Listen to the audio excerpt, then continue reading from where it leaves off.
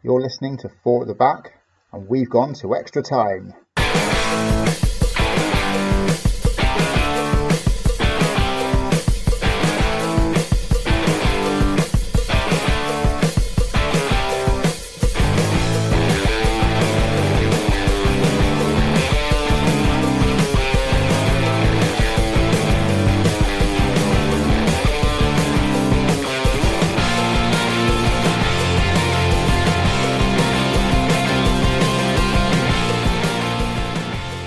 Welcome back to Four at the Back. We've got a bonus episode for you this week.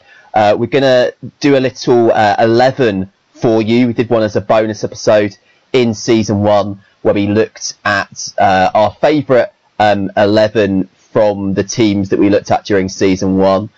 This week we've got a kind of more general one for you. This was something that Maz found on social media, the idea of your classic 4-4-2 from the Premier League years. Now, of course, at the time when the Premier League began in 1992, and indeed for, really the 20 years or so before that, 4-4-2 was the default formation in the British game, with the two box-to-box midfielders, the wingers that would get up and down and put in crosses, and the strikers whose responsibility it was to bang in the goals. And really that was the way of things until, maybe 3 or 4 years into the era of the Premier League, where you started to see some wing backs and you started to see a few more exotic things. I guess the influence of people like Bergkamp and Cantona and Zola, meaning you got more of that kind of split striker, shadow striker, number 10, whatever you'd like to call it, going on. And then, of course, once we get to Benitez and to Mourinho, we start to see some 4-2-3-1. And since then, of course, tactics have kind of come all the way back round to the point where people like Sean Dyche have been using 4-4-2 all over again. So we've got the whole kind of span of 92 to 2021 to look at. So as we did last time, we'll take this position by position. So Joe's not with us tonight, so we are actually officially 3 at the back again, but we've got Pete and Matt here. So Pete, do you want to start us off with your goalkeeper? Yeah, okay. I will start by saying that I am one of those idiots that, if left to my own devices and allowed to pick anybody, will fill this 11 with players from my own club. So I've put a little bar on picking Aston Villa players on myself, just so that I don't turn into an absolute raging homer. The one exception that I've allowed myself is putting Peter Schmeichel in goal, because I don't think, with all due respect to his spell at Villa towards the end of his career, I don't think any of us, when we think of his great Premier League record, think of him as an Aston Villa player, even though he scored that first goal as a goalkeeper in the Premier League history. So really more for his Man United era, I've gone with Peter Schmeichel in goal. Yeah, I cannot argue with that choice. There are a lot of good goalkeepers out there, but Schmeichel was just a step ahead of them all for me. Who else you think about? A really good long tenure for Cech at Chelsea, and Arsenal. Maybe not quite as good for Arsenal, but still decent. Is there anyone else aside from those two that you can really consider? An interesting theory that my friend put forward, and bear in mind, this is a 40-something Liverpool fan, and he said David De Gea, which is interesting, but his logic behind that was De Gea at his absolute best was the best goalkeeper in the world, and that was enough for him. And I don't buy that. I think, if he was here for a short time while he was at that peak, then maybe you've got that argument. But yeah, some less than stellar seasons since then rules him out for me. But it's an interesting way of looking at something. One goalkeeper on their best season in the Premier League, he could be in with a shout there. On his best day, certainly. Like, I mean, De Gea in that kind of, I guess, in the United when they suddenly became crap era. So, you know, you're looking at the Moyes seasons and the Van Gaal seasons especially, and maybe the first half of the Mourinho time. He was incredible, wasn't he? I mean, in terms of his shot stopping, I'm not sure if you've seen much like it. I guess the argument against De Gea is always that, you know, he's not really a complete goalkeeper. He is probably the best shot stopper I've seen, but he has considerable weaknesses with crosses, although he got a lot better with that over time. You know, he doesn't have the distribution of an Alisson or a Neuer or an Ederson. You know, he doesn't have the sweeper keeper ability of a Neuer or a Lloris. So, you know, it's that kind of balancing act with keepers, isn't it? I always think the thing about someone like a Seaman was that he was just a great all-rounder, wasn't he? He didn't let you down in any department. But I mean, unless people were shooting from 50 yards. Unless you're Ronaldinho, yeah. Ronaldinho and Naeem, otherwise he was pretty good.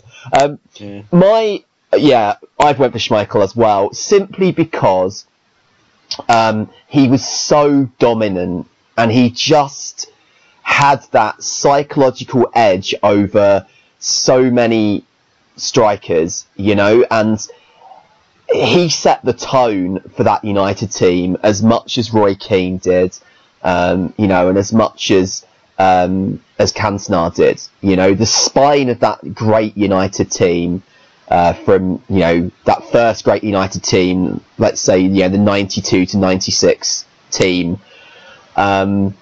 he was a tone setter. You know, he was dominant from crosses. He pioneered the starfish handball saves that he apparently learned from being a handball keeper as a kid in Denmark, where they play a lot of handball.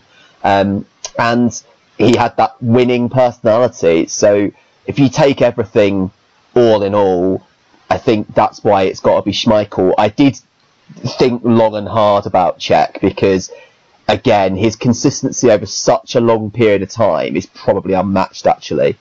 Because Schmeichel could have the odd terrible game, let's not get it twisted. He now and again could be made to look very silly. I mean, not least by Karol Poborski at Euro 96. But overall, I think Schmeichel kind of has to be the keeper in a Premier League 11. Be interesting to see, actually. The other thing I would think about is, you know, Alisson has set some unbelievable standards over the course of his time at Liverpool. So, you know, if he stays at Liverpool for the next 10 years, then I don't know. I think you got a pretty stiff competition for your Schmeichels and your Czechs there. Yeah, if he holds that level of consistency, for sure. I mean, anyone else worth a shout in there? Worth a little mention? I mean, Van der Sar, great career at United and Fulham. Van der Sar is literally the main name that we haven't mentioned that I sort of briefly toyed with. You can make a bit of a case for, at his peak, Pep Reina, but I don't think it stands up to long-term scrutiny, especially not when you've got Cech at the same time up against him. I think the reason he ended up with more clean sheets over that period is because Liverpool were often a more defensively set up side under Benitez. I just wanted to finish off my thoughts there by saying I think the main argument that I would make against De Gea is if you're only going to take someone by that little moment at their best, I mean, I could actually, using that logic, throw in Joe Hart, because there was a point where he was not actually too far off Casillas as the best goalkeeper in the world and was easily the best goalkeeper in the Premier League, and now he's a joke. And you know, the idea of taking Joe Hart feels really funny, but if you only look at one snapshot, one moment of their career, those weird things start to happen. So that would be my main argument against taking De Gea, is how many other people would you be letting in the back door? Joe Hart's just one example. No, for sure. And it's very much confidence driven, you know. On that basis, I'd say that month in the 98 double season where Meninga came in for Seaman and was just literally, you know, one player of the month, and well, you know, that was it. There are some seasons where you could say Mark Bosnich, you know, was not dissimilar to De Gea in terms of the shot stopping, extravagance, you know. So still had the best save I've ever seen, that one where he's going the wrong way and kicks it out with his, you know, trailing leg. that is still the most absurd meant save I've ever seen. But I don't think even I can claim Bosnich belongs in there above Schmeichel. No, so we've all gone for Schmeichel there, so that's a little bit dull. But I don't know, let's see if we've got any more difference between us with the fullbacks. So should we do right and left backs together, and then we'll do centre halves after that. So Maz, what have you gone for your right back and your left back? And if it's Dixon and Winterburn, then no, not quite. Not? Okay. As much as I love them, it's not Dixon and Winterburn. I've already got Schmeichel over Seaman, so my partisan is well out the window today.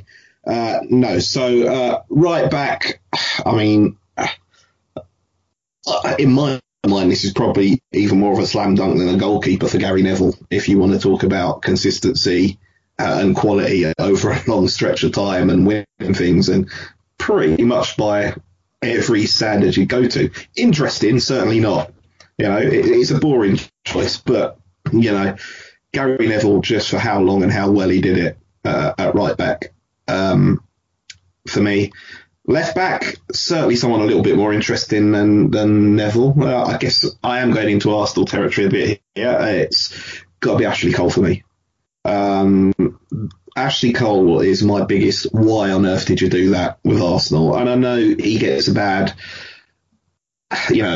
reputation with Arsenal fans, known as Cashley and stuff like that, for his outrageous comments about his payment. But, the fact is he was promised something and didn't get it. So I think he's got every right to say that. I don't think however much it was even matters. Not just Cashley, but Cashley Hole, which was the best bit of it. Oh dear. But yeah, I mean, in terms of how good how good a footballer he was, absolutely fantastic. He had that pace, he had that aggressiveness, he would hassle you, he could get forward, he just, he proved it at Arsenal, went to Chelsea and proved it there, and arguably the best left back in the world at his peak, and arguably amongst the best left backs in the world for pretty much most of his career. I would say he was indisputably the best fullback in the world. I think that Cole for me is, as much as he was kind of not most likeable character personally, he was the only one of the golden generation for me that was actually good for the entire time that he played for England, and probably the only one I would say that completely fulfilled their potential. I think he's looking back objectively, by far the best player out of the entire golden generation for me. That's an interesting take. That could be an episode all in itself, that, couldn't it? We'll have to cycle back to that one at some point. Yeah, I think we will. It's not something I've ever thought about, but it's there's a little scratch in my brain right now with that one. So Pete, what have you gone with for your choices? You're not going to believe this. I have actually gone for Lee Dixon and Nigel Winterburn. There you go. They were so reliable, weren't they? Yeah, and I'll tell you why. I decided, and this is spoilers for the next bit, I decided very early on that when it came to defence, the individual personnel were not as important as the unit. And that left me with two choices. Am I going to take the Arsenal back four from 97 to 99, where they conceded hardly any, or am I going to take the Chelsea back four from under Mourinho? And I'm in an hour and going backwards and forwards on that. And eventually, it's as simple as that Chelsea back four played in a 4-3-3 and they had Claude Makelele sat in front of them. And this Arsenal back four, we know they can play in a 4-4-2, and that was just what made the decision. So just to spoil the next round as well, before you go on to give your fullbacks, it is Dixon, Adams, Bold, Winterburn in the back four for me, sitting in front of Peter Schmeichel, which is an interesting way of thinking about it. Possibly the one way you could improve that back four is swapping Schmeichel in for Steeman. Not gone for, Stepanovs and Luzhny on that one, or no? No, I that one. The Arsenal back four. Anyone? No. It's interesting. Interesting you going that route. Actually, have you seen the interview with from a couple of years back now? It was Paul Merson interviewing Tony Adams, which, but in itself sounds like an absolute car crash. And I don't think Merson ever had another one of those from Sky. So I guess in a way it was, but it interestingly finished again with Merce asking Big Tone for his all-time 11 that he's played with, and he went back and forth on that decision like 16 times. Does he pick the back four, or does he pick who he thought were the four best individuals to go in there? I think after a lot of back and forth, he went your way. I think he said, right, no, we're having the back four in. Yeah, I mean, I would actually have probably picked exactly the same fullbacks as you had I decided to go for who I think are the best 11 players. But I thought the better defensive unit is that four, regardless of how Gary Neville individually stacks up against Lee Dixon, you know? That's just my take. It's just a slightly different... It's a different... I guess it's a different position. I mean, Neville and Cole played at a time probably when fullbacks were getting a bit more progressive, and you wouldn't say that Gary Neville was Trent Alexander-Arnold or anything when it came to going forward, but certainly his relationship with David Beckham was really important for United and for England, and Cole could whip him across as well, couldn't he? Yeah, exactly. I mean, the goal at one of the goals at Euro '96 was one of those as well, wasn't it? But I think the thing with Dixon and Winsburn was actually, Dixon was considered like quite an attacking fullback compared to some of the people that were his rivals for getting a game with England. I think he was a converted winger, if I remember rightly, weirdly enough. But they were both like so good defensively. That's the thing, is that you wouldn't get what you got going forward from Neville and from Cole, but those two, Winsburn and Dixon, their tackling, their tenaciousness, their positioning, their relationship with the centre halves, the way they played offside. I know it's a cliche with that Graham Arsenal team, but they were masters of it. It was, apart from AC Milan, you've never seen a back four that could play offside like that.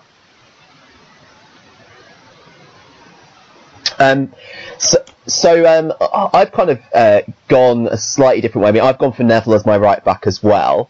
The name that I kept playing with, just because he was so good in that Invincible season, I did toy with Laurent as a right back, because he just had so much kind of grace and power, and I just really enjoyed watching him. But I went with Neville in the end because, again, like the consistency over such a long period of time was really impressive. But my left back, I've gone with Dennis Irwin. I loved Dennis Irwin. I just thought he was brilliant. He had an amazing left foot. Could play left side and right side. Always popped up with important goals for United. Could take a free kick. Regularly took penalties. Was an 8 out of 10 every week, and in those early days of United's dominance, Ferguson had a team where everybody was 8 out of 10 every week, and Irwin epitomised that for me. So he was a pro's pro, and a brilliant footballer, and I think he kind of deserves a lot more recognition and a lot more remembrance in the public eye than he tends to get. Also, one of the just the unusual ability as well. One of the only Man United players from that era that wasn't wildly disliked by the other football fans. Dennis Irwin seemed to avoid most of that kind of opprobrium, despite playing well pretty much for the whole decade. He didn't act like a knob, did he? He just got on with his game. He's got that, I guess what Arsenal are seeing with Kieran Tierney right now, he's just someone that gets on the pitch and bloody gets on with it, which sometimes is very refreshing. You want to see that with people. It's someone that goes out there, plays football because he loves to play football, gets on with it, not loudmouth, not, giving it all that, just going out there and doing a really good job every week, which is really what you want from a fullback, isn't it, really? I mean, you could really say the same about Gary Neville, couldn't you? In a lot of ways, pretty much what he did. I mean, Not unpopular for various reasons. But I think Neville said actually that watching Paul Parker and Dennis Irwin when he was a trainee coming through was like such an influential part of his career. I remember him saying that he was really nervous about being the successor to Paul Parker because Parker had been so brilliant in that kind of 92 to 95 type of time frame. But yeah, I just think like those kinds of players are so underrated. I think there's that line, isn't it? I forget who said it. I don't know if it's I think it was either Pirlo or Platini. I can't quite remember. It was a bit like who wants to be the right back. It's like the position that nobody wants to be, kind of the least glamorous. And now people like Trent Alexander-Arnold and company are just are making fullback the kind of glamour position. Yeah, I mean, you've got to look at Trent. Trent's got to be in for a shout soon in that position when you look at what he's achieved already. Yeah, it's kind of, he can now and again still get quite badly exposed defensively. So he's not there defensively yet. Yeah, it'd be interesting to see how he develops in that respect, actually. Okay, so centre halves, Pete, you've already spoiled yours. So apart from the obvious reasons of the back four being a unit, is it Adams and Bowles you've gone for, Adams and Keogh? That was bold. I picked. I mean, Adams obviously rates himself, and he was in there even when I was thinking of taking the four best players. You've still got to actually consider Adams as possibly one of the centre backs then. But no, I chose Bold to go with him because I think there is that the better Arsenal side defensively has them kind of swapping in and out. It's kind of the end of Bold. So I suppose I went for that because of the earlier end, the more 4-4-2 end, the longevity, all those kind of reasons. Yeah, no, I mean Adams is such a kind of incredible figure for his leadership, for his bravery, for the way he marshalled that back four. He was the leader of that back four. He was the leader of a very, very good football team. Both under Graham and that kind of first team under Wenger as well, and was always, despite my club loyalty being on the opposite side of North London, just always somebody that I admired. I don't need to talk about how much I love Tony Adams. This is a really tough position for me, and I'm still debating it now. I've initially gone with a duo, and I'm still not sure. One of the names that I was thinking of when I was thinking of the first four was Rio Ferdinand, and I'm just interested to know if that's actually ended up in anybody's team. Has anyone gone for Rio? No, I've not. No, I could never get on with Rio. Considered him. Yeah, I mean, I've looked at it like this. I think you need a leader at the back, that one guy, an Adams, so to speak, and then you need the player next to him who's maybe a little bit more cultured. I've gone for no, I can't do it. Fuck off, John Terry. I've gone for Tony Adams. I was very close on John Terry because he epitomised that great long run for Chelsea, but obviously even more unlikable than Ashley in there. But yeah, he had his kit on, man, and now you've binned him off. Yeah, I know. Can't believe it. I'm going for Tony Adams and there's our company. Oh, okay, that's a really interesting one, actually. A little bit out of left field here, maybe not so obvious, but maybe it should be obvious. I mean, he soldiered that City side in recent years, and I think some of it is I will have a bias, as anyone that listens to this podcast knows, for the 90s and earlier noughties. So I just think, watching from a little bit further away, he's someone that kind of led that Manchester City team and marshalled it from the back, and I just think he did a really, really good job there, and that's where I'd consider putting him up against a Rio or someone like that. But yeah, I'm going Kompany and Adams. Yeah, Kompany, when you look at when he joined City, like he joined City, I think the season where they got the money, and he came in that summer, I think he came in almost just before the money came in. He cost not very much money, and he just went on to be such a key figure in that great spine of that team. You know, Joe Hart, Yaya Toure, Aguero, David Silva, like that core of that side that stayed together for a really long time and completely transformed City's fortunes. And, you know, whenever Kompany didn't play, even right at the end of his career, when he was a walking injury, they were bad. City were never good defensively when Kompany didn't play. And, you know, it's interesting that only now, this season, when Stones and Diaz have suddenly formed this amazing partnership, does City look solid defensively again? It's no coincidence. It's one of those interesting things. I think he's one of those guys. I think it's probably very similar to what Gallas was for Chelsea. And I was hoping he'd be for us, and then he just kind of went mental later in his career. But, you know, Gallas made Chelsea so much better when he was in that team, you know. And yeah, I just think, so he's there a bit of the heart of that defence, like Terry, but you know that a bit more to him than just the classic centre half. I'm a big fan. You get a second leader in there as well. You know, you don't have to choose between a leader and a cultured player. You can sort of you can have someone a bit more old school and a cultured player and have two leaders simultaneously. Yeah, absolutely. And, you know, with that, it means Tony Adams can run upfield and score one of those goals like he did against Everton every now and then. Well, Kompany, the Gary Neville commentary, where do you want your statue, Vincent Kompany? When he bangs one in from miles away. So mine is this is quite left field, I have to say, my partnership. But it's also, I think, two of the best pure defenders the Premier League has seen, and two players that were actually very good on the ball too.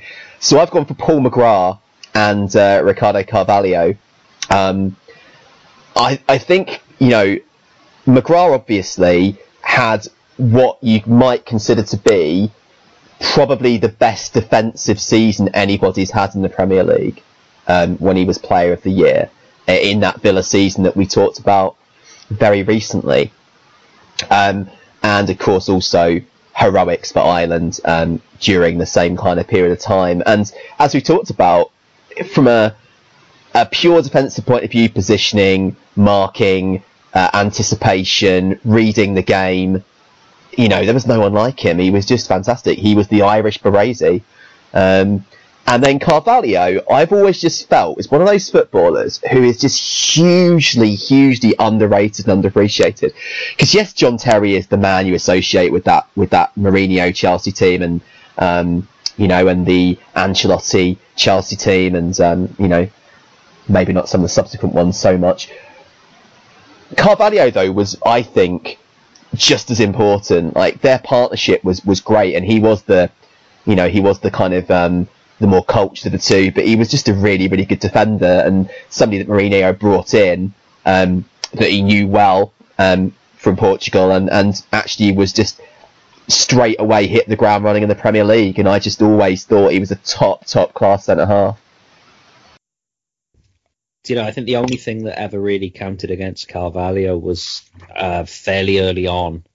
Maybe not the first season, because I seem to remember him doing quite well then, but maybe early in the second season there was a bit of a dip in form, and everyone started to say, well, how good is he? You know, they've paid all this money and maybe you've only got one season out of him, and eventually proved that wrong. But you sometimes wonder if that reputations, when you get them, are quite hard to shift, and maybe that's why he wasn't held in quite the same esteem, because he was brilliant when he was on form, and he was on form more often than not.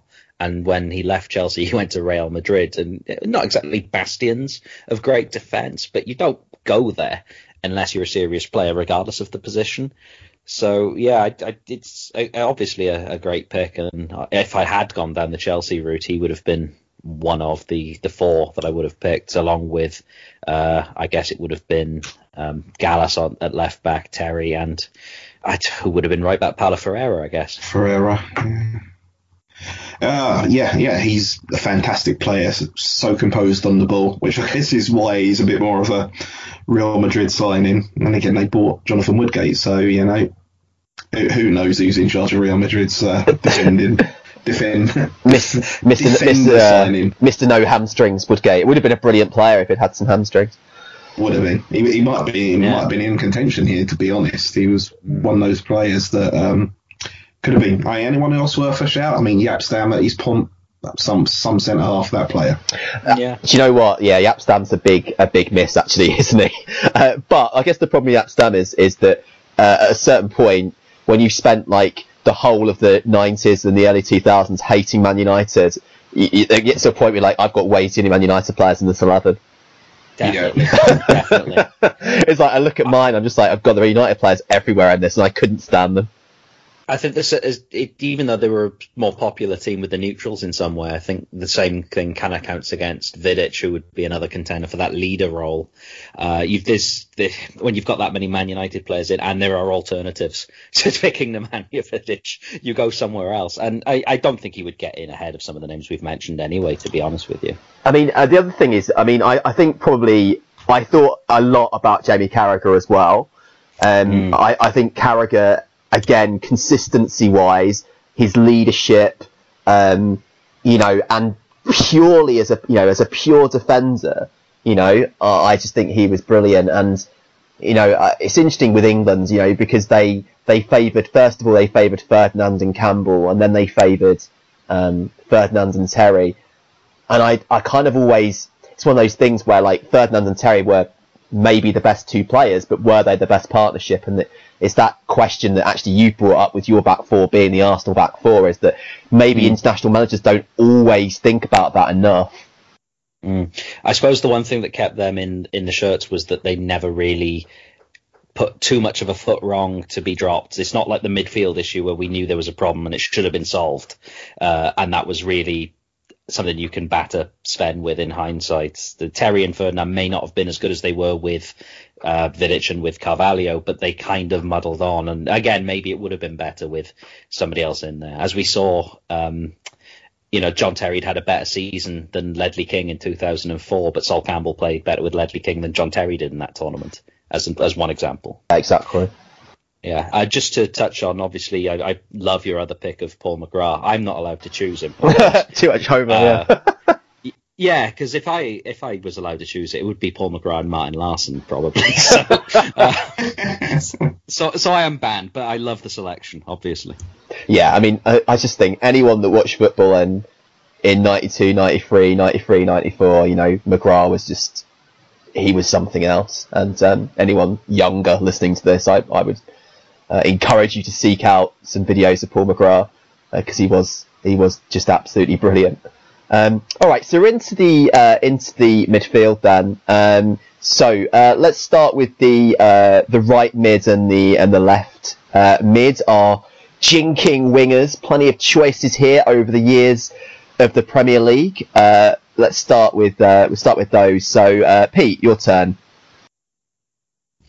Yeah, I've tried to put off too much Man United for the reasons that we've just outlined, but I had to give way here, and unfortunately it's a Man United pair, and it's from the team from the 90s that I despised. It's David Beckham on the right and Ryan Giggs on the left. I think Giggs in some ways sort of picks himself, unless there's only another couple of names I can really credibly put in the equation. I'm willing to bet if you haven't gone for Ryan Giggs, there's a decent chance you've gone for Gareth Bale or Mark Overmars, maybe at a push, maybe one or two other names. But the right wing was more of an issue. I found Giggs on the left quite straightforward. Eventually I went for Beckham, for longevity, for the variety of different things he can offer, the fact he can play with and has played with all sorts of different forwards as a provider, still one of the all-time assist leaders in the Premier League. And so many of the other alternatives that I was thinking of putting in there came later. and they were often playing in more like a 4-3-3, and I did want to stick very close to the 4-4-2 brief. So that eventually brought me down to a choice between Beckham and someone who was more of a kind of pace merchant down that flank. Someone like Andrei Kanchelskis entered the frame, but eventually I went for the proven commodity over a longer period of time in Beckham. Interesting. I found this to be the hardest positions to pick. What do you go for? You know, if you're talking about, you know, Premier League legacy, you cannot overlook Giggs, but I find Giggs a bit boring, to be honest with you. It's a boring choice. I've never been as high on Beckham as a lot of people. You know, fantastic free kick, fantastic delivery, you know, but as a player all round, I think maybe it's one of those players whose brand is a little bit bigger than his, you know, actual level of play. And that's not to say that he's bad, don't get me wrong there. I probably made the strangest choices you're ever going to hear here, and I went through so many people, and I'm changing my mind as I speak. Actually, I've changed my mind. I'm going back home. I'm going Robert Pires and Cristiano Ronaldo. Pires is who I've just changed my mind on. I had Hazard in there, and my logic behind Hazard was he, you know, was kind of he was the best player in those later Chelsea teams for me, and you know, he was the type of player. He was your top guy of a team that went on to win the league. But I've just changed my mind and gone to Pires because he won 2 titles and may not have been the top guy, but he was so good in 2002 and 2004 that, you know, you can't actually look past him. I mean, you know, Ronaldo speaks for himself. I'm a notorious hater of the guy, and I long to see him cry at every opportunity and see him fail. But, you know, that not overly short stint that he had in England, he was just so dominant and probably not even had hit his peak at that point. I just think, you know, for skill, excitement, quality, those are the two for me. You know, those are the two for me. I completely forgot Ronaldo existed during this exercise, which is actually hilarious when you think about it. But obviously, I was just going to say I didn't forget he existed, but I remember kind of thinking how much of him as a winger did we see at his best. That was the main reason I didn't go down that route. Yeah, I guess the thing was that when he became the best player and arguably the best player in Europe during the 2 last seasons of United, I actually think though that was him at his peak. I know he went to Madrid and scored bags of goals after that, but in terms of him being that player that could just do anything that he wanted, because when he went to Madrid, really he kind of ended up becoming more of a kind of straightforward centre forward in a lot of ways, and certainly at Juve now he's basically just a number 9.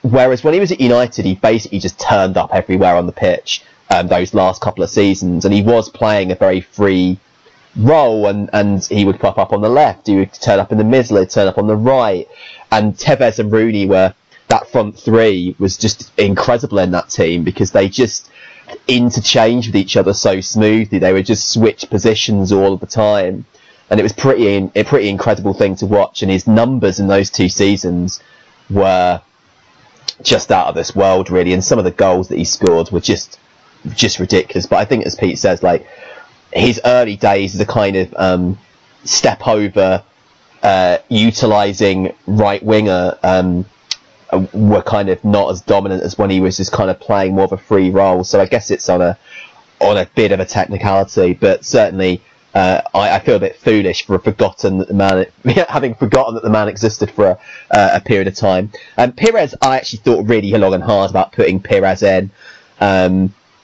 Ultimately, I didn't because I went with the Homer pick, but you know, Pires was a brilliant player, and he was Football of the Year, Football Writers Player of the Year in the was the first title that he won. He was the Football Writers Player of the Year, wasn't he? Not the Invincible season.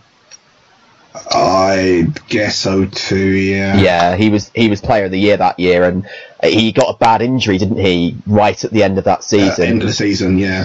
But he was absolutely just phenomenal. Such a good player to watch and so intelligent. Again, it's one of those great ironies, isn't it? He was such a kind of Tottenham type of player playing for Arsenal. But yeah, I went with Bale for the obvious reason that I needed at least one homer pick in there, and he again had one of the most dominant seasons in Premier League history. The Andre Villas-Boas season, Bale was completely unplayable, won so many games by himself. I guess you got the caveat again that although he was playing on the left hand side, he very much was turning up wherever he fancied turning up, really, at the end of that time. But yeah, Bale converted left back, became after Ronaldo and Messi, he was the third most sought after player in Europe. And although his career has gone in a very odd direction, over the past couple of years, like those peak couple of years at Spurs and the first year or two at Madrid, he was unbelievable. He done it all, really, didn't he? And he was actually in there amongst my choices. Still, like I say, it's a strange bunch. You'd say it's a strange bunch of choices, but it was, these are all like Player of the Year winners. In Bale, Pires, Hazard. Ronaldo, and I did have a long, hard think about Ginola as well. Yeah, how could you not? Yeah, exactly. You got to think about Ginola, haven't you? On the right hand side, I did go for Kanchelskis, and I know that he doesn't have a longevity, but in terms of who was really, really exciting to watch, and I know we did a whole episode on the '94 double winning United team. Like Andre Kanchelskis was just brilliant to watch. Like the pace and the directness and the goals that he scored and the assists that he made. It's funny, isn't it? When I watch Mo Salah, I think of Kanchelskis. Not the same build or anything, but in terms of what they offered, it's actually quite similar. And he was just brilliant to watch. And he was great at Everton as well, to be fair. Like I know that Ferguson ended up moving him out to kind of, accommodate Beckham more than anything else. But he was very good at Everton too. So, I kind of went with that as a sentimental pick because he was just a player that was brilliant to watch over, admittedly, a shorter period of time. But just the way that he kind of tore defences to pieces was great to watch. Yeah, I'm not against that pick at all. I'm a big fan of Kanchelskis. Just like you say, electric to watch. You just have visions of him running at defences and cutting inside, cutting back outside again. It's just that pace and almost not powerful, so to speak, but he was like a train. It was like you get out of the way because he's going past you. Yeah, he was kind of, I guess as well, defences of the time, they just weren't, I guess you didn't have the litany of international stars in Premier League defences, in 1994. So he did particularly expose a lot of fullbacks. The electric is the word that people have used when it comes to Kanchelskis, and it's the best word you can. He was mesmerising in a way that very few players were at that point in time. A lot of the names that have come up, Kanchelskis is a bit of an exception to some of the others. I did think of lots of the names. Again, it was really sticking to that 4-4-2 strategy and mindset and thinking of wingers who would play in a 4-4-2. That was why I didn't go in the direction of, say, a Hazard or a David Silva, let's say. Because obviously this is one of the positions that has changed the most and almost biases you towards the 1990s in a strong sense. So that's again why I think you end up with Beckham and Giggs as possibilities, because or Kanchelskis and some of these other names, because they dominated that period so much. From in Giggs' case, I suppose you would probably point to the earlier part of the 90s when he had that electric pace and that turn, and he was considered the most exciting young talent in the Premier League. And in Beckham, I suppose you would go for the period between the 98 and 2002 World Cups. But yeah, it's certainly one of the positions that has changed the most, and I had to give it a lot of thought with that in mind. Yeah, centre midfield was a lot easier. Yeah, I mean, it's interesting as well, because in a 4-4-2, you know, nowadays this idea that you need a holding player, that didn't really exist in the mid-90s. So, you know, when you were looking at 4-4-2s, you know, I mean, it's always really funny watching Sky Sports coverage, because Graham Souness gets really annoyed at pure holding players. He's like, "Oh, what are you doing? You don't shoot, you don't assist. You know, what's your job in the side?" Because in Souness's mindset, a midfielder should be somebody that does everything like he did, and he doesn't like this idea of specialisation. And so, you know, in that sense, it's kind of, when I was looking at the central midfield, I did think for a moment when I was doing it, it's a bit, maybe it's not defensive enough, but then you just think, actually, that's not what a 4-4-2 is meant to be anyway. So, you know, it kind of makes picking those centre midfields a bit more of a free choice, as long as you're not being cheeky and sticking a number 10 in midfield or something. Yeah, and just to move us into the centre midfield kind of discussion a bit, I suppose that's one of the things I did think of was initially, you take a Claude Makelele, he's a very interesting footballer, and do you put him in with the idea that it then lets your other midfielder go out and play? And eventually I decided against it, because he did that job incredibly well, probably better than anybody else we've seen in history, in Premier League history, to the point where we named the role after him. But it also was part of a 4-3-3 that had two other players in the midfield to go out and do some more of that creative work. So eventually I thought, no, we won't go with Makelele, because we didn't see him in a 4-4-2 in the Premier League often, if at all. So you settle into more of a traditional looking side, or at least that's what I've gone for. Right. Yeah, no, entirely. So, Maz, I think it's your turn to go first. Right. Well, you know, I think central midfield, you know, it's going to be your usual suspects, isn't it? And everyone's got a preference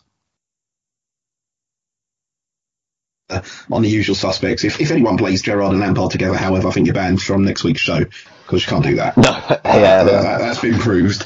No, Keane, Vieira, not even a second of doubt in my mind for me. Keane, Vieira, all day long. And, you know, I get the arguments for lots of other people. You know, I certainly get the arguments for Scholes. I certainly get the arguments for Gerrard and you know, Lampard and a few more in there.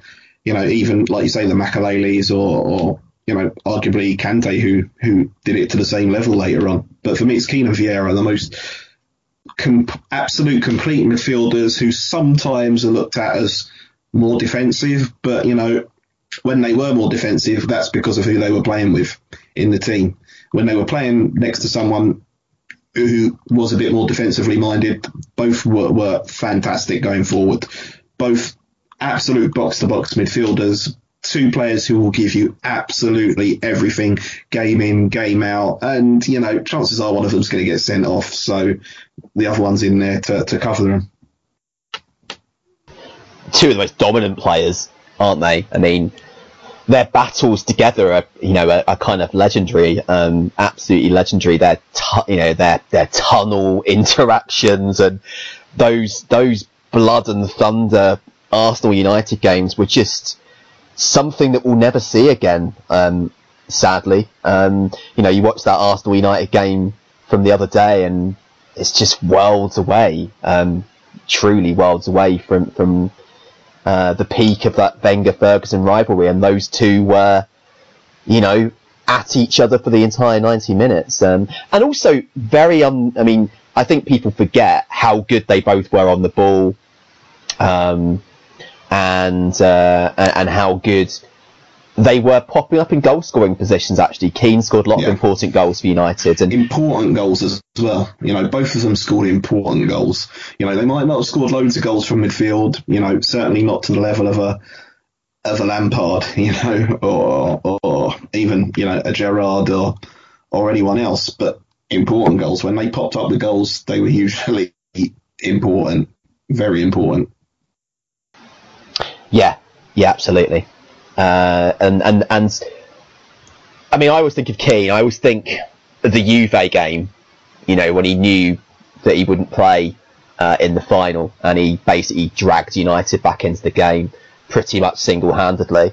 During the first lockdown, I actually watched that semi-final again. Like it's on YouTube, and it is an epic performance from Keane. It really, really is. I mean, I think it's one of those, if you could have them both at their peak and play them in the first 2-3 years of the Premier League, you probably wouldn't lose a game.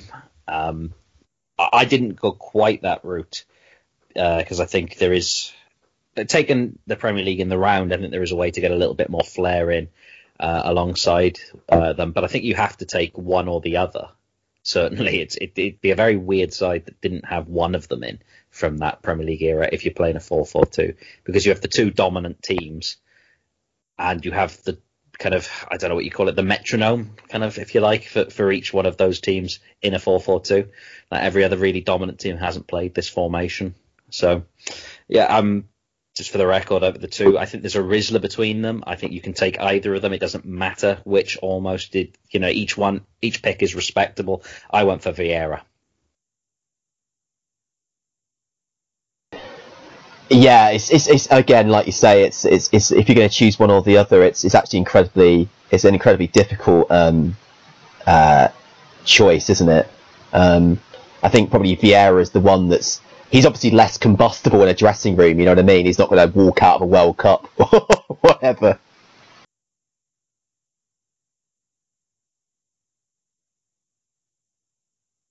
No, not going to walk out in a World Cup. And I don't know, I sort of think that there's something in the back of my head that had the idea that, you want a 4-4-2, but I wanted there to be some sort of idea that they could probably carry on competing against more modern sides, or if you were to overload the midfield with 4-3-3s and 4-5-1s and all that kind of thing. And I don't know, I get the feeling that the Roy Keane that wasn't just a defensive midfielder was a more traditional box-to-box player. And I've got this idea, this inkling in the back of my head that's sort of served as a tiebreaker, above and beyond the fact I just like Vieira more, that Vieira may have been more able to play in the later era had he been younger.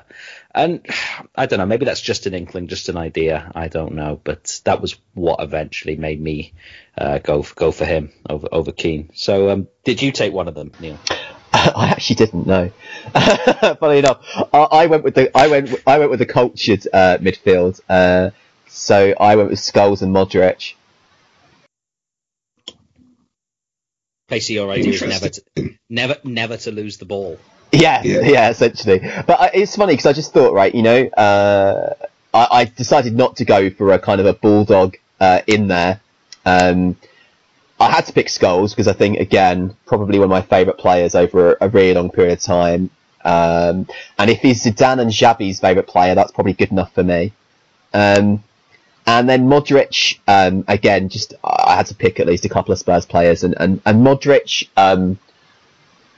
one of the biggest pleasures of my life was seeing Modric spraying passes around White Hart Lane and dictating the pace of a game. I think he's one of the best ever at doing that, and he wasn't even at his peak at Spurs. Obviously, he goes to Madrid and hit even greater heights, but Harry Redknapp took a wispy number 10 from the Croatian league and turned him into a world-class number 8, and he was absolutely fantastic for Spurs. Just, ran the show for that Redknapp team, scored absolute bangers,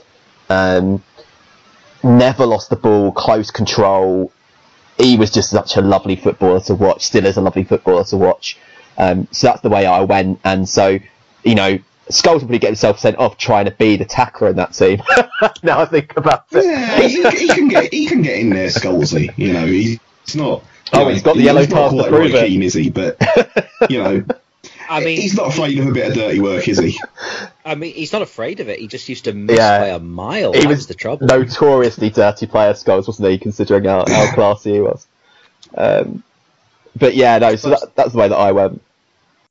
I mean, it's certainly a classy side. I mean, I went a very different route, I guess. I suppose my other centre midfielder, the pairing with Vieira, is the only player that's kind of outstanding. And I don't know why, I've got a feeling I'm going to get booed around me here, but I did go for Frank Lampard, which is obviously...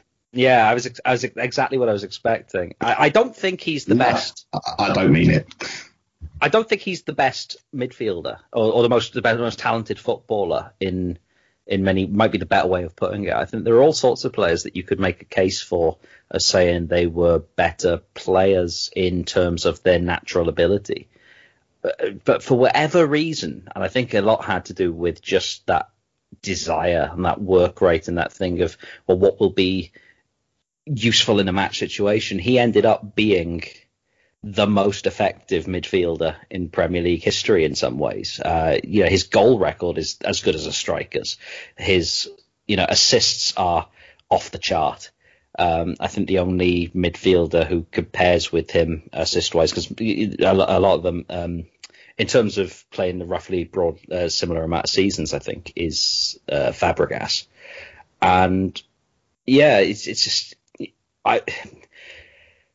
there's all sorts of alternatives that you could take, and I think I would rather watch Paul Scholes if we're talking about a thing of you want to put together a beautiful side. But if you were putting together a great side that would win a lot of games, you just want Frank Lampard hitting that ball, scuffing it into the net from 18 yards out, as he did almost as a matter of routine.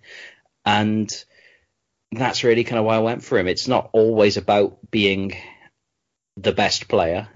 Steven Gerrard was a more talented footballer, but he never delivered on the field to quite the same degree. So that's why I went for Lampard in the end. I mean, at the end of the day, currency in football is goals and assists, isn't it? And in terms of that, you can't argue with Lampard. He knew where that goal was. He might not be... I guess it's the type of player that gets underappreciated. Certainly when you compare the absolute, fantastic players around him at the time, he wouldn't be my pick as someone you'd want to watch. But, a lot of the work he did was getting into positions, finding the ball, doing the short pass, and getting into that position where he needs to be to bang one in, or find someone who's in that position to bang one in. He did things simply. He made things look effortless. In a way, he didn't do anything. It's not really the word that I'm going for. That kind of says more on Aldini, and he's the polar opposite. He was just there. He was a thinking man's footballer, I guess, is the type of thing I'm getting at here. He's not, he's not the flair player. He's not the guy that's going to do 16 step overs, but he's going to be effective. Yeah, and he didn't have the passing range of some of these peers either. But I suppose it's a little bit like the Beckham thing. The right wing. He wasn't the most attractive right winger. He wasn't even the most attractive right winger to play for Man United that we've seen in our lifetimes, never mind in the whole Premier League. But he was good for 15 to 20 goals between goals and assists pretty much every year he played for Man United as a senior pro. The only half dozen people to score more in the Premier League than Lampard are, the Alan Shearers, the Andy Coles. He scored more than Robbie Fowler, than Les Ferdinand, than Teddy Sheringham, than Jermaine Defoe. All bar about 3 Premier League strikers, you have to say, from midfield, he outscored all those legends. And that's before you factor in his assist rate.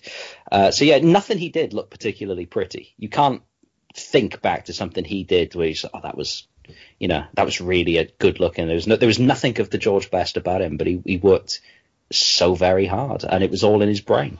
He got the very most out of his talent. That's always Lampard's... calling card, was that he made the absolute most of himself, and I always think of him as being like a supercharged David Platt. And Platt was similarly underappreciated because, you know, you'd watch a game of football and you'd think, what's Platt done in this game? And then he'd pop up and he'd score a goal.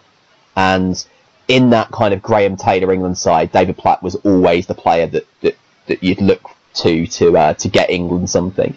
He didn't always, like, you know, dominate a game or, you know, outpass somebody in midfield, but when it came to arriving in the box and being in the right place, he was always there. And Lampard was that and a lot more, because he also had a range of passing that maybe wasn't Gerrard level, but wasn't far off. And he had, you know, that box-to-box midfield's instinct for getting in the box and scoring goals.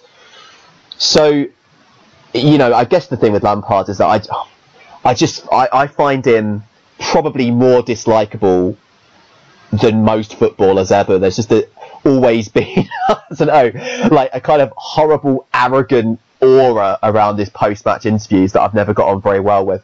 And even more so when he became a manager, could not stand him as a manager at all.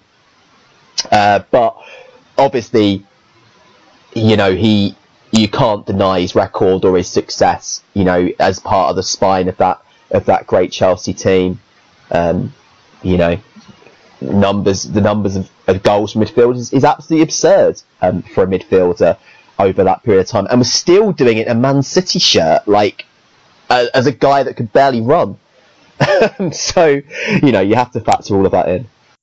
Yeah, I mean, it's that mind frame. It's almost, you know, I know not the same position, but very, very Teddy-esque in that sense. You know, just very smart, knew where to be, always knew where to be.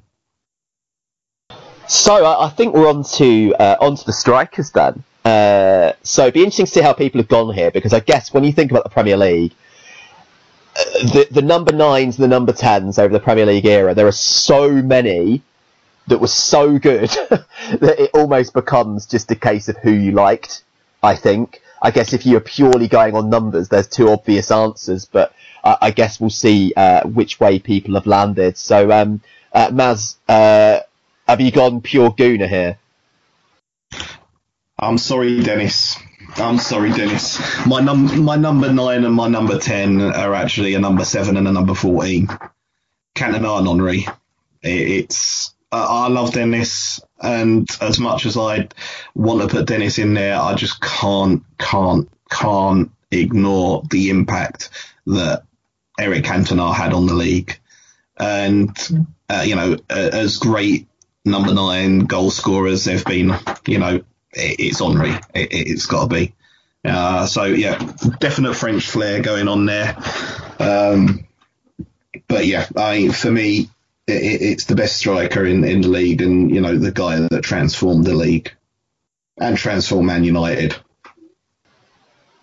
Yeah, there's no more influential player in Premier League history. I mean, you know, essentially Cantona writes the history of the Premier League, doesn't he? When he joins from Leeds, as we discussed, it's a big sliding doors moment. You know, Villa might easily have won the title that year, and it's his influence that gets United over the line, and then he's there for them in every big moment right up until the point where he leaves.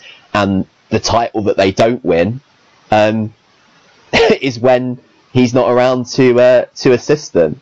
So it's very much the case that his pure influence on that side is something you cannot discount. And I think we talked about this when we looked at the 94 United side. People forget how good he was. It isn't just an upturned collar and the strut and the stare and the weird press conferences. He wasn't a meme, you know. He was a really amazing footballer, and he scored ridiculous goals, but he also scored tap-ins. He had that knack for an assist. Dropped into space where defenders didn't want to go. He was doing all those things. So I think it's easy to forget what a good player he was, as well as the aura and as well as the influence. Yeah, no one would care about what he did if he wasn't, if he wasn't as good as he was, all the stuff at, at Palace and all the rubbish he came out with, if he was rubbish, it'd just be Marco Boogers part 2 or part 1. He's just out of this world talent, Cantona. He's got touch. He can bang, like you say, he can bang one in from 30 yards. He can tap one in from 2 yards. He's a complete centre forward. He could play number 9, he could play number 10, he could play number 7, whatever that is, but he can play in deep, up top, wherever you need him, he'll be there and he'll do the job. Yeah, there's absolutely nothing wrong with those picks at all, is there? I mean, it's fantastic choices. I think the only trouble at all, it's not even a problem with the picks, it's just that there are so many options. And so for me, this was the hardest choice, harder than the wingers, where I had a fairly clear idea of what I wanted them to do and how I was going to go about doing it, even though that ruled out lots of good options, because I think a lot of the better winger options are these 4-3-3s of the modern era, Arjen Robben, for example. Up front, there's no way of cutting through that. You have to make some very hard decisions, and a lot of really great players have played in 4-4-2s up front, different types of 4-4-2, and then it becomes, do you pick the best two? Do you think about how they might have played together? All those kind of questions. Do you assume that if they're that kind of quality operators that they would have always been able to play together? And I think I could do this different times and come up with a different answer every single time. Ronaldo was probably in the mix for me, because I think at United he was at his best as a forward, popping up around everywhere, as you said earlier on. But really, he was the one with the license to be central, and Tevez and Rooney worked around him. I remember actually doing something similar to this a few years ago, and I decided I was going to be very left field that day, and I ended up picking a duo of Alan Shearer and Gianfranco Zola as the 9 and 10. And is that left field? I don't think so. I think, they're both lock-in top threes for their positions. In my mind, I don't know. Zola as a 10 and Shearer as a 9. Well, it was taken as left field at the time, put it that way, by people, but I've gone and surprised myself. Was it me? It sounds like the type of thing that I'd just rib you about for the sake of it. It may well have been. But I've surprised myself, because years later I haven't picked either of them this time, and I'll probably pick something else if we decide to do this years down the line. I'll probably come up with, I don't know, Les Ferdinand and somebody else. I don't know. But I decided that I was going to somewhat ignore the numbers a little bit, and that immediately put Shearer on the back foot, because his obvious claim is 260 Premier League goals. Once you go beyond stats, he doesn't necessarily command the same place that he may have done. And I always preferred watching some other strikers instead. And I decided to let my heart rule my head a little bit. And the striker I enjoyed watching the most that didn't play for Villa, because again, I'm barred. So the striker that I enjoyed watching the most of that whole Premier League era is Thierry Henry. And then I was thinking, well, I need to find someone who will fit in alongside Henry, coming in off that left side that he used to do. And I suppose, I've made the choices that you would expect Maz to make, because in the end I thought the obvious choice is to go with the guy who did play with him and played and showed that it worked and was such an attractive footballer in his own right. And I ended up with Henry and Bergkamp. You've just picked an Arsenal 11. What's going on here? To be honest, if you look at it, other than the two wingers and Frank Lampard, it is basically... Oh, and the goalkeeper. Yeah, it is. There's about 6 Arsenal players here. But I suppose a lot of that is because I'm not allowed to pick my own players. And the minute you look at the Premier League in the kind of era, the 4-4-2 era we're talking about, you have to pick Man United players or Arsenal players. And I knew more Man United fans who were arseholes, so I liked Arsenal. If you had to choose one of them to win the league, you were always backing Arsenal. So I've got more of a soft spot for them when it comes down to it. And when you get to this level, there ain't much to split these players. It all comes down to preference. So I think that's behind it, really. You could just as easily make a case for Eric Cantona and I don't know. I mean, Cantona and Shearer would be quite a duo, wouldn't it? Let's be honest. Yeah, I wouldn't want to be a centre half going up against them, would you? So I went for Bergkamp as well. As I've said, like, to watch Bergkamp is one of my favourite footballers ever. Just elegance, grace, imagination, saw things nobody else could see. Would rather make an assist than score a goal, but when he did score a goal, it was never a tap-in. just a wonderful player to watch, like the most Dutch of all Dutch footballers.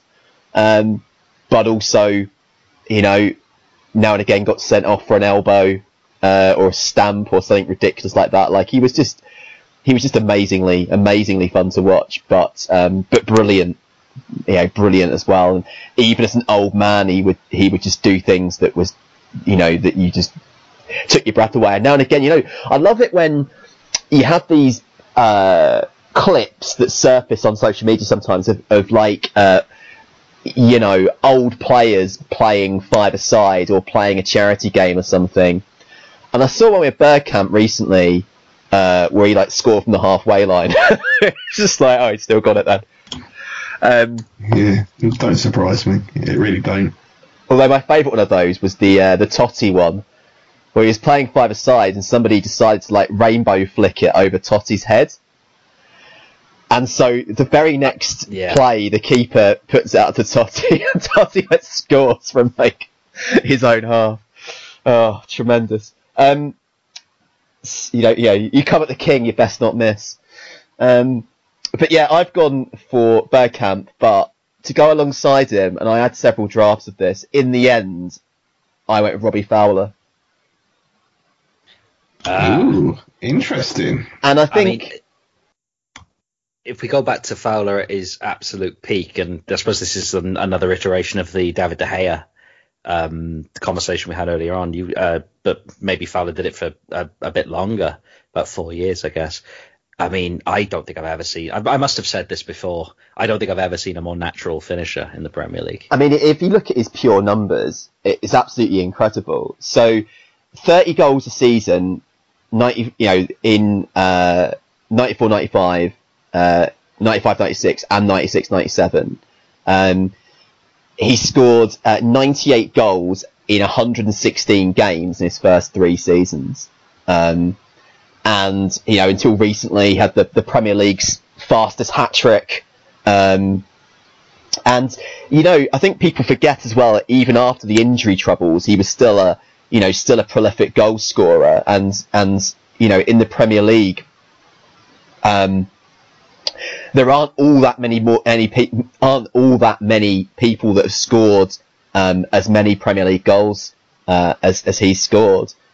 So obviously, if he hadn't have had the injury problems, I mean, you'd have been looking at, you know, an unbelievable career as a whole. As it is, even if you just look at the first half of his career, he was a player that could score from basically anywhere. I mean, he was renowned for scoring a lot of, you know, instinct goals. But if you actually watch his 100 Club back, he scored from outside the box, like, really regularly. Took free kicks, took penalties, unbelievable instincts, and also kind of underrated as a you know, in his approach play too. So I was going to go with Harry Kane here, and I decided not to. Not only because, again, I didn't want too many homer picks in there, but also because if you're playing him and Bergkamp, I mean, certainly if you look at the current version of Harry Kane, he constantly wants to come into midfield. So you don't really want 2 players doing that unless you're, you know, Pep Guardiola in 2010. So yeah, I kind of decided to go with more of a pure 9 there. And Alan Shearer, don't like him. Probably the most least likeable people, I think, in the history of football. Solez, you know, maybe thought about it. You know, Teddy loves Solez. Again, Teddy. But if you're going to play Bergkamp, you can't really play Teddy as well. I mean, they found a way to make it work. But so yeah, I thought about what's the striker that I really enjoyed watching, and I really like you said, Pete, and I really enjoyed watching watching Robbie Fowler. Couldn't have two Arsenal players up there. I know I could have put Henry in there, but I'm not going to put two Goons in there. Much. Yeah, no, thank you. You've got to draw the line somewhere, haven't you? Now, I mean, do you know what? I'm a big Spice Boys fan anyway. I love that Liverpool team in general, and I think we didn't mention McManaman, but there's an argument for McManaman to nab one of those wide positions. I honestly think Redknapp could have been the better cousin if he didn't spend all his time on the doctor's table as well. So Fowler, just fantastic number 9. If you're looking for a number 9 and you don't want Shearer, he's definitely in there. And I'm the same. I wouldn't want Shearer either. Too boring. Yeah, brilliant at his best, but a lot of those goals were racked up subsequently in very traditional, old-fashioned, immobile centre-forward days where he still had a knack for goal scoring, but wasn't anywhere near the exciting player he had been at Southampton and Blackburn and maybe the first couple of years at Newcastle. That counts against him, I think, if we're comparing him in terms of dynamism and excitement and all those things, which has to enter in here somewhere, doesn't it? He basically turned into Nat Lofthouse, didn't he, at the back end of his career? But yeah, it's a good comparison. I think lots of heading the goalkeeper into the net. But yeah, I think that that Fowler, and it's his other things as well. I really like about him: the political activism, the stand he took for the Dockers. Those sorts of things count as well for me. Like snorting cocaine and wiping his butt at Graham Lasso. Yeah, that wasn't so good. But the Hillsborough work that he did and the work he did with the Dockers, I always really admired that as well. Obviously, very questionable fashion choices. There was the bad bleached blonde hair and the weird nose plaster. But again, it's all part of what made him, isn't it? part of what made him interesting, wasn't it? So Shearer wouldn't do that, would he? He just loses his hair. That was the only kind of style choice Alan Shearer ever made. That just going bald disgracefully, kicking Neil Lennon in the face. Was it Neil Lennon? Is it? Kicking it was Lennon. Lennon, wasn't it? It was Lennon he kicked in the face and then somehow didn't get banned for it. Having said that, if anyone deserves being kicked in the face. Okay, so those are our 11. Do we want to just run through them one more time for the people at home? Sure. Can we just say, no one mentioned Aguero in there. He's got to be in. I know there's a lot of players, but it was certainly in the thinking. He's got to be close on a lot of people's. How long he's done it for now, which is hard to actually comprehend. Because it doesn't feel like it, but it's been a very long tenure now. Without injuries, I think he'd have got close to Shearer's record. Because if you look at Aguero, the past 5 years in particular, he's actually been injured a lot and has still scored an absurd amount of goals.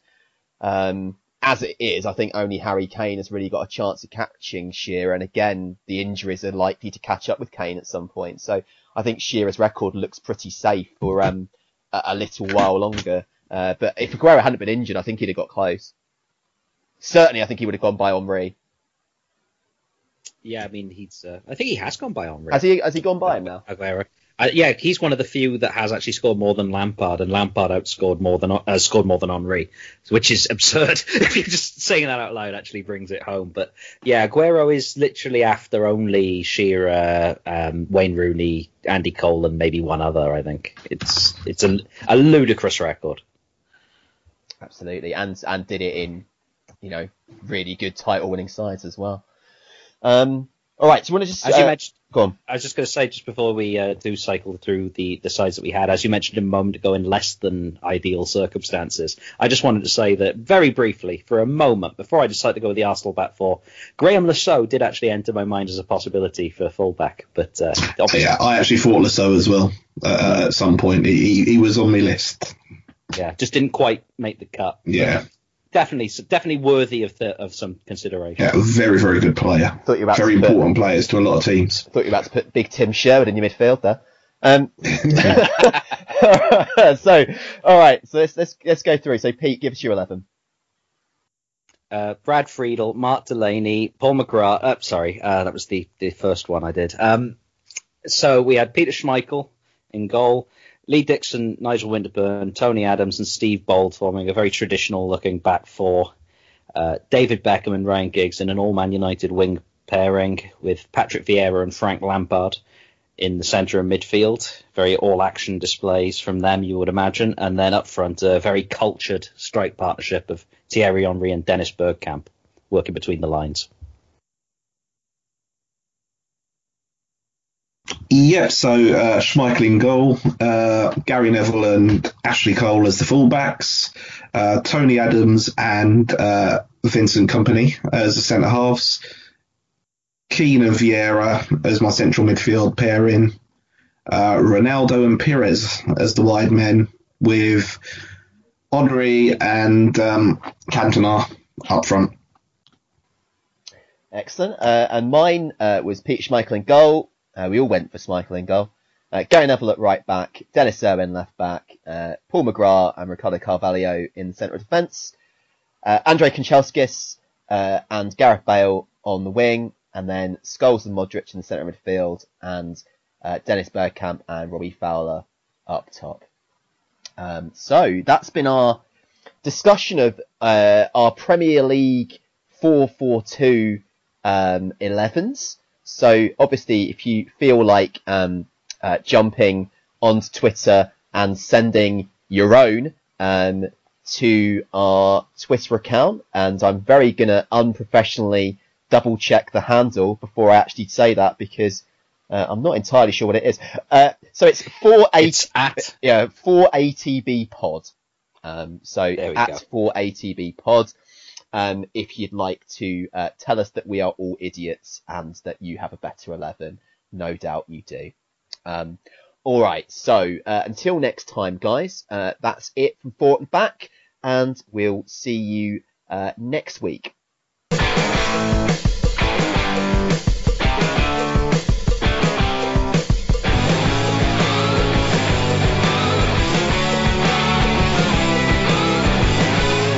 You've been listening to Four at the Back with Joe, Maz, Neil and Pete. You can follow us on Twitter or on Instagram at 4ATBpod. You can subscribe on Apple Podcasts, Spotify, or wherever you listen to podcasts by rating and subscribing so you never miss an episode. Thanks for listening. We'll catch you soon.